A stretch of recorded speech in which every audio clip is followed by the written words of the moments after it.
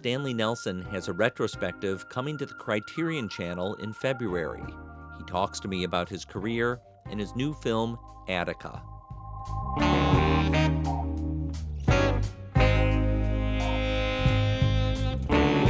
I'm Tom Powers, and this is Pure Nonfiction. Stanley Nelson has been making documentaries since the 1980s. Now the Criterion Channel celebrates his work with a collection titled Black History Rising. The selection includes his second film, The Black Press: Soldiers Without Swords, that explores the legacy of black-owned newspapers. The journalist Vernon Jarrett describes what made them unique. We didn't exist in the other papers. We were neither born, we didn't get married, we didn't die, we didn't fight in any wars, we never participated in anything of a scientific achievement. We were truly invisible unless we committed a crime. But in the black press, the Negro press, we did get married. They showed us our babies being born. They showed us graduating. They showed our PhDs. Stanley's other films playing on the Criterion Channel include Freedom Summer, about the 1964 fight for voting rights in Mississippi, and The Black Panthers: Vanguard of the Revolution, on the radical group that spread around the country. The collection also includes a personal film called A Place of Our Own, in which Stanley reflects on his family's home in Martha's Vineyard. We discuss these films and talk about his latest work, Attica, that tells the story of the largest prison revolt in U.S. history. Attica is now playing on Showtime and available for free for a limited time on YouTube. Early in his career, Stanley was mentored by the documentary pioneer William Greaves. I asked Stanley how he chose to focus on history for his own films. I kind of just fell into making history films. The first independent film I made was $2 in a Dream, about Madam C.J. Walker, who was the first African-American woman to start with nothing. Well, the first woman, actually, she's listed in the Guinness Book of Records as the first woman in the world to start with nothing and earn $1 million.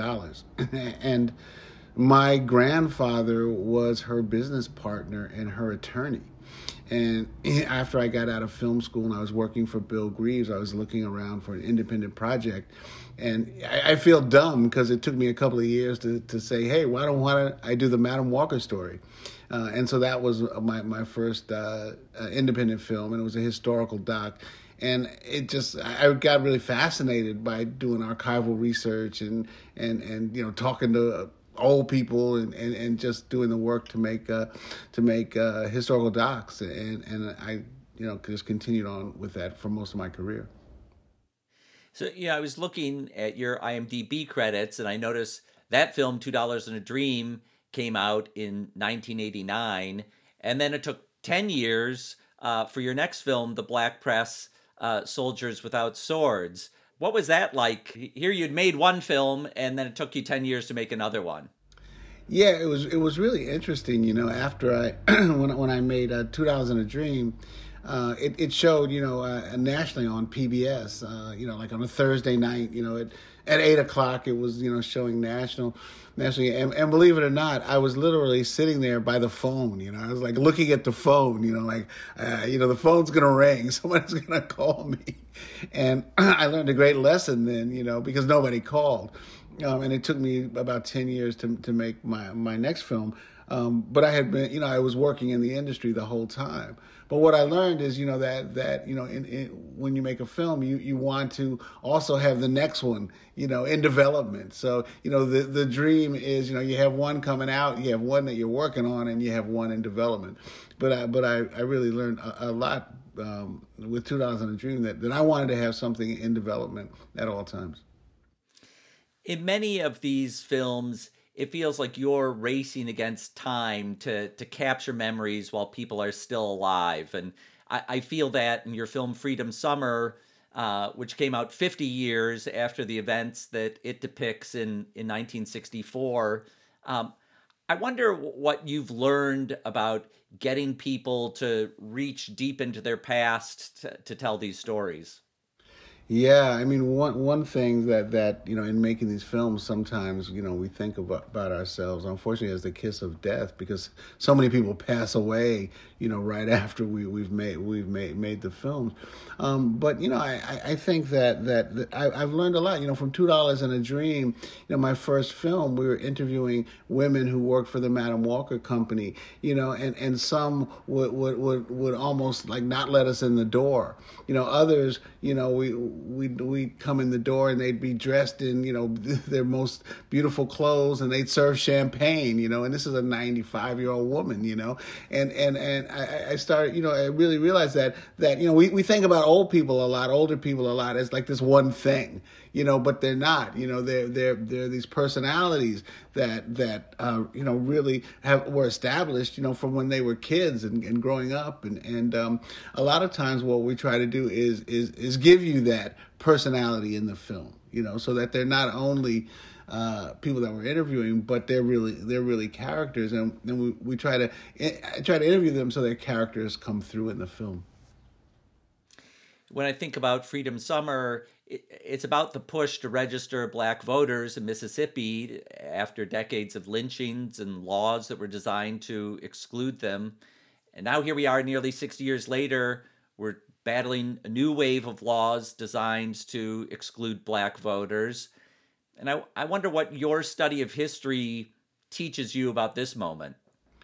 I think that we all, especially African Americans, we all want to think about, our history of our country and our progress, is this upward thing, like it's we start from here and we just go up and up, and we change, and we always change for the better, and we get, but it's not that way, it's more like a roller coaster, it's really a roller coaster ride, and in many ways, certain things that are happening with voting rights, especially, not in many ways, but in some real ways, things that are happening with voting rights we're kind of in that down period, but that's to be expected. I think that if we don't keep pushing for change, if we don't keep trying to change this country and this world and make it better, then it doesn't happen. And if we lay back and say, okay, now we've done it, now we've reached the promised land, then the promised land gets snatched out from under us. The way American history is taught in schools, we tend to lump civil rights history into the period of Martin Luther King's career, which includes the events of Freedom Summer. And then by the late 60s, the history gets more contentious, more fractionalized, and the focus shifts from a nonviolent philosophy to more armed self-defense, and that's represented in your film The Black Panthers. And I wonder if telling that story was more difficult than earlier chapters of civil rights history that you'd covered. No, I really don't think so. I think in some ways the Black Panthers was really all a part of it, and the Black Panthers were really my generation. So by the time, I was, 18, 21, I personally was starting to look at the nonviolent civil rights movement and say, has it gone as far as it could go? And also I was raised in New York City, and really the classic civil rights movement of Martin Luther King was really a Southern movement, or most of it was a Southern movement. And the things that they were fighting for, voting rights, being able to sit down at a restaurant, being able to go to a swimming pool, go to a library, those things we already had in the North. And so that the Black Panthers were much more of an urban movement and dealing with, or trying to deal with, or at least talking about the problems, that we were having in the North. And also, they were young people, and I was young, and they looked so cool, So in some ways, the film was not easier, but I could get into it in a different way because that was really, my generation. And, I was really in awe, of the Panthers, and in awe of speaking, to so many of the people, Kathleen Cleaver and Big Man and so many of the people that we talked to in the film.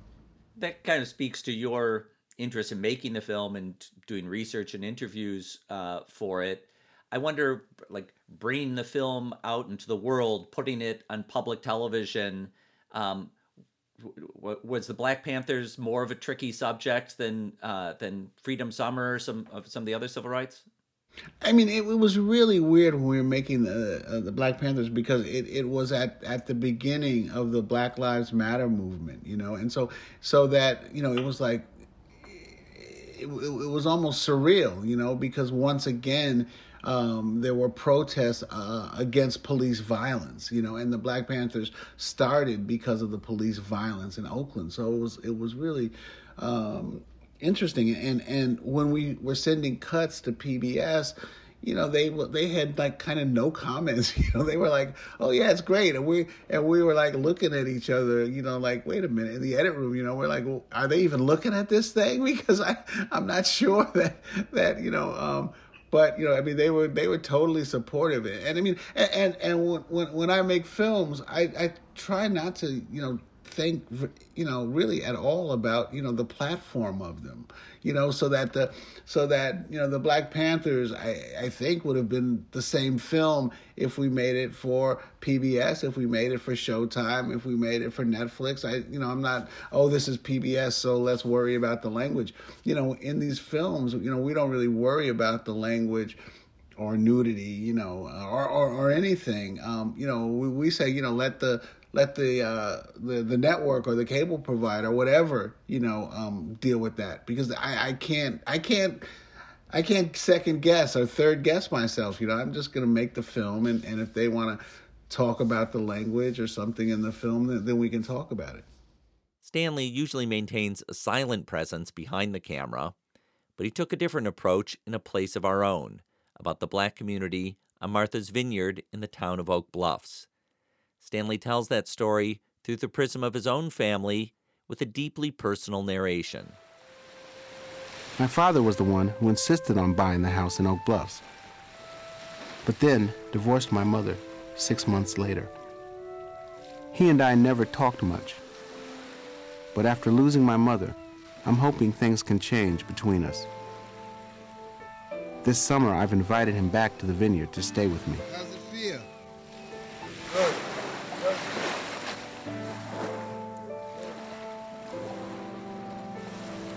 Even after all these years, it's hard for me to forgive him or to understand what drove him to break up the family. A Place of Our Own is now almost 20 years old. I wonder if that felt like a different film to make after you had made some histories, which was really asking other people about their experience. Yeah, I mean, it is. I mean, it's my one personal film.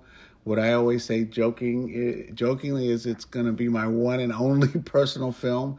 I mean, making a personal film is just really different, and luckily I had great collaborators on the film, who would just tell me, you just got to go there. If you're going to make a personal film, you have to make it personal, and one of the things that made the film work or made me able to work on the film is I became convinced that nobody was going to ever see this film because it was so terrible, and so I can say whatever I want because nobody's going to ever see this thing.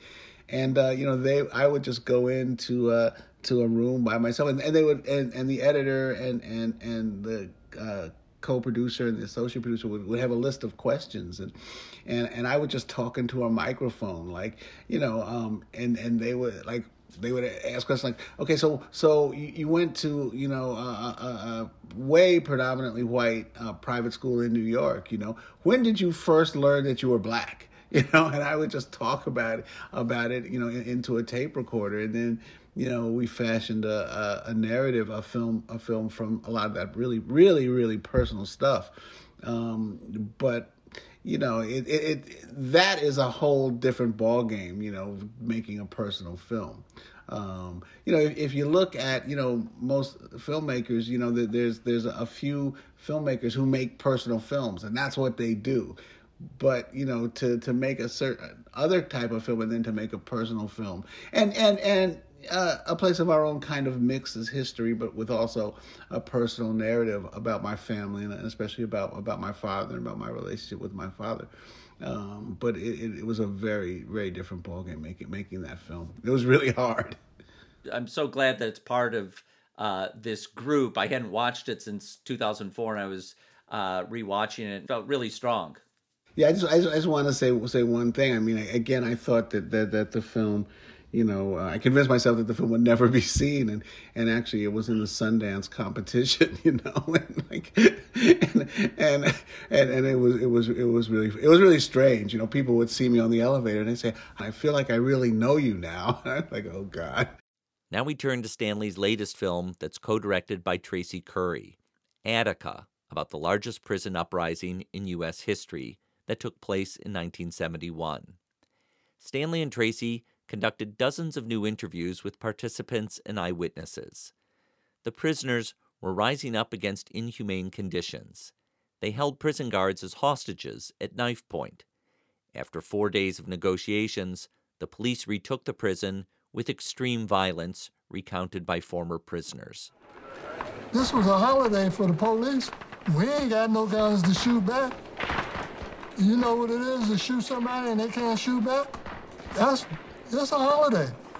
Lord have mercy. And all they were saying was, "Save me a nigga." That's what they was hollering to each other. I was scared. I've done bad things, but I never did shit this bad. I said, "Now, these guys are real fucking cold-blooded killers and shit." Until that moment came where the killing really started, when I realized that you're not that fucking bad guy no more, man. There's motherfuckers that's worse than you. You've said that you think Attica is your best work, and I wonder if you can reflect on how your 40 years of experience went into the making of that film. Yeah, I mean, I think I at least I try to take everything that I've ever learned and discovered about filmmaking and put it into every next film, and so that every film you learn more, and hopefully you can get a chance to put that into the film. I think that one of the things, a bunch of things about Attica. Look, it's an incredible story. It's a real roller coaster ride. The people that we interviewed are just incredible, from the former prisoners to the observers to the people in the town, the people who were related to the guards that were held hostage, the politicians, the newsmen. They're all just in incredible interviews. And then we have incredible footage that's never been seen before, that allows us to tell the story in all its complexity. I think that one of the things about doc filmmaking is that a lot of it is luck.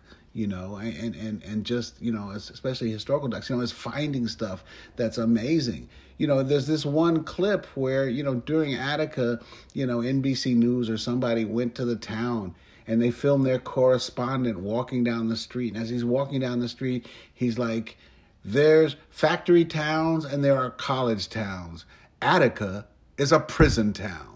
And I just like, we couldn't have written it better, and then we can go off into talking to the townspeople about Attica, and they also say that it was a prison town, that, most people in Attica earned their livings in some ways connected to the prison. So it's all those things, and it's also it's this roller coaster ride, but it's a complexity of the story. Because on one level, there's these 1,000 inmates who've taken over the prison and taken hostages so that law enforcement can't come in and take the prison back, or the hostages, that they threaten to kill the hostages. But on the other hand, so they're in the yard, the guards and law enforcement are all around on top of the walls with guns aimed down at them for 5 days. On the other hand, there's townspeople collected outside who are, crying and fainting, talking about their relatives inside. On the other hand, there's Nelson Rockefeller, who's governor of New York and finally controls the prison system. And on top of that, he's talking on the phone constantly with the president of the United States, is Richard Nixon, and Richard Nixon's recording all those phone calls.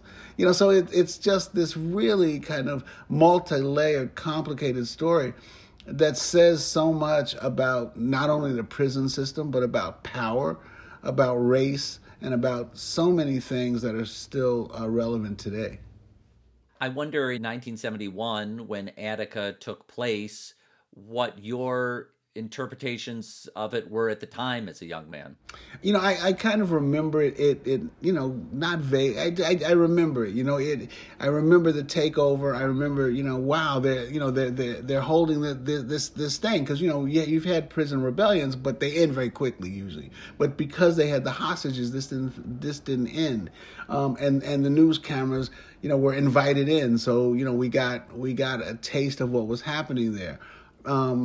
We didn't get a taste like we would today because they were shooting on 16 millimeter film, and Attica is 250 miles from New York, so they had to get the film, fly it back to New York, develop it, cut it, and put a little bit of it on the air, and most of it didn't make the air. So I remember that, the event, and then I remember when they took the prison back.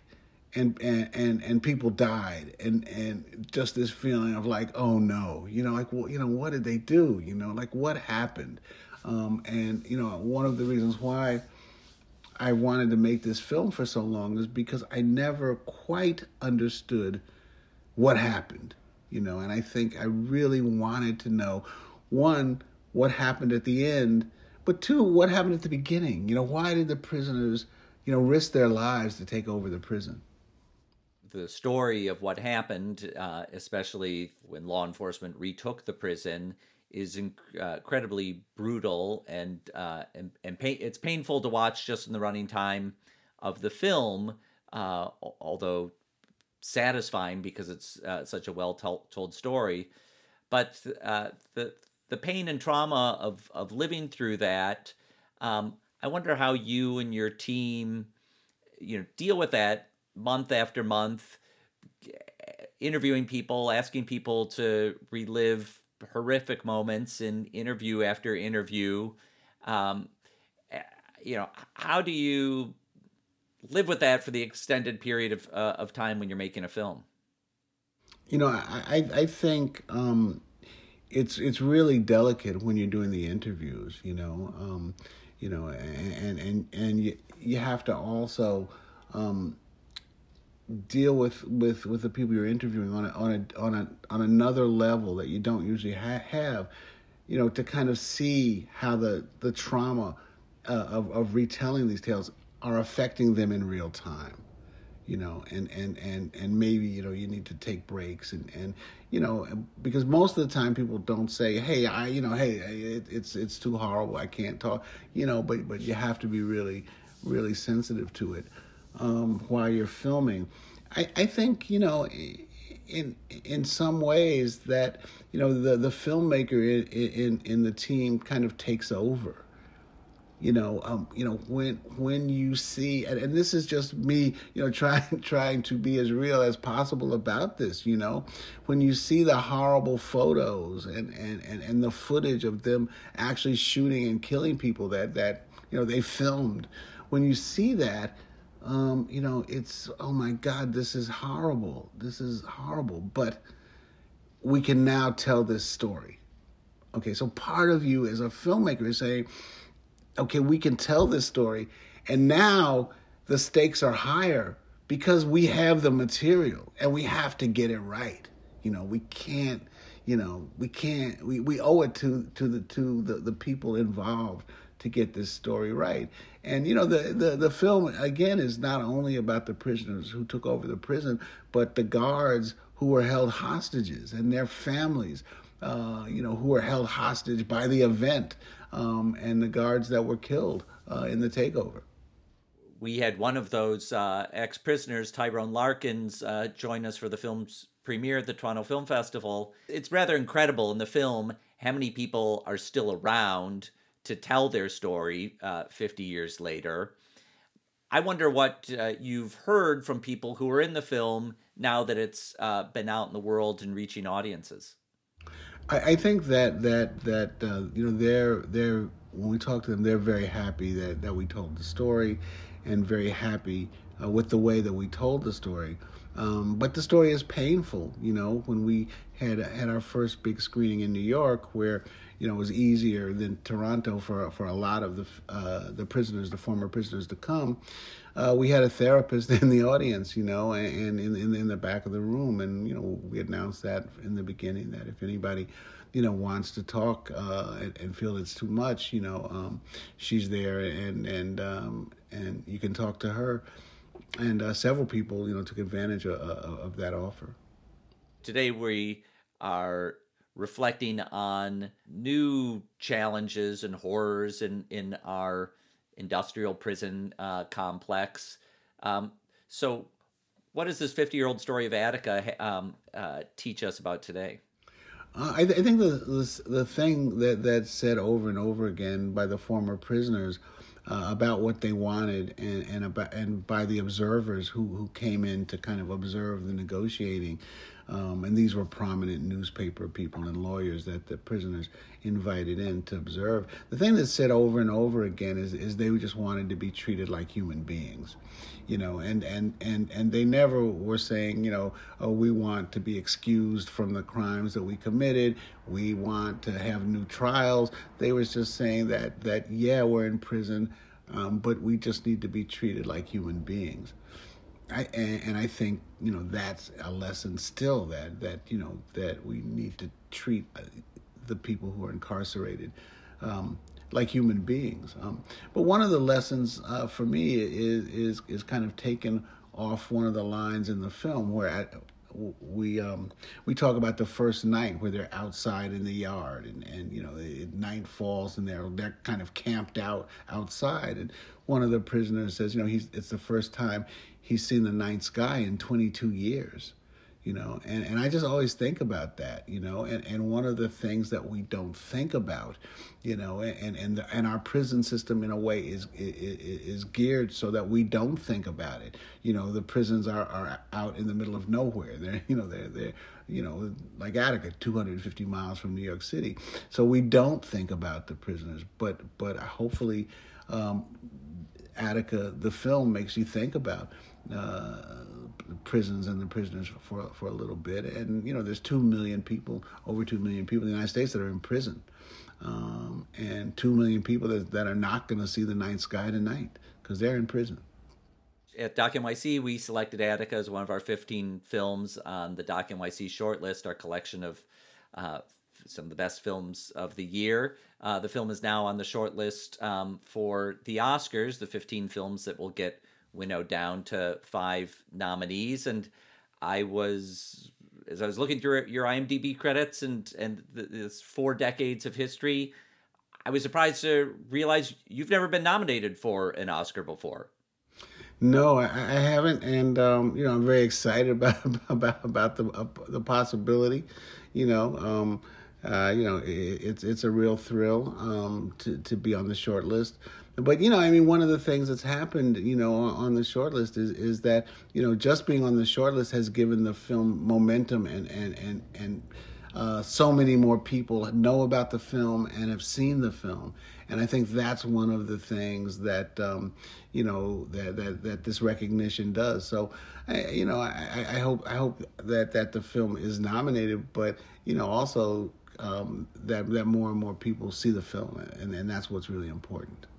As I wrap this up, I'm thinking about your film, A Place of Our Own, and I'm thinking about your father, Stanley Nelson Sr., who's in that film. He was a dentist, part of that generation that pulled their families into the middle class.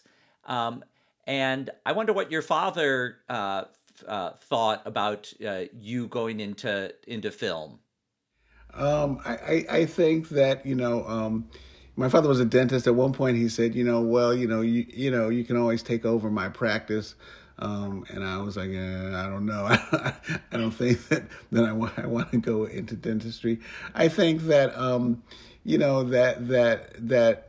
when he saw that I had somewhat some type of success, and I was able to actually make films and build a life and a family, around making films, I think he was really, proud. But, my father's great quote that we actually quote around the house all the time is we won some award or a film got into Sundance, and we were like, yeah, we were running around. And my father said, well, that's great, but is there any monetary remuneration? So that's what he thought. Spoken like a dentist. Yeah, he was a dentist. What did he think about being in A Place of Our Own? My father was a real character. He died about 4 or 5 years ago. He was 100 when he died. So, and he lived with me for the last 9-10 years of his life. So anybody who sees A Place of Our Own, they always ask, how was your relationship with your father? He lived with my family for the last 9 or 10 years of his life. He loved being a star. The bottom line is he loved being a star. He loved being on camera.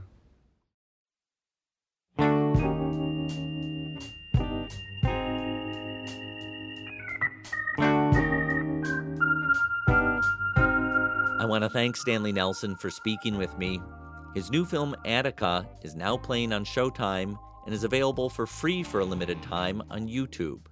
In February, the Criterion Channel will present Black History Rising, the documentaries of Stanley Nelson, containing 5 of his films.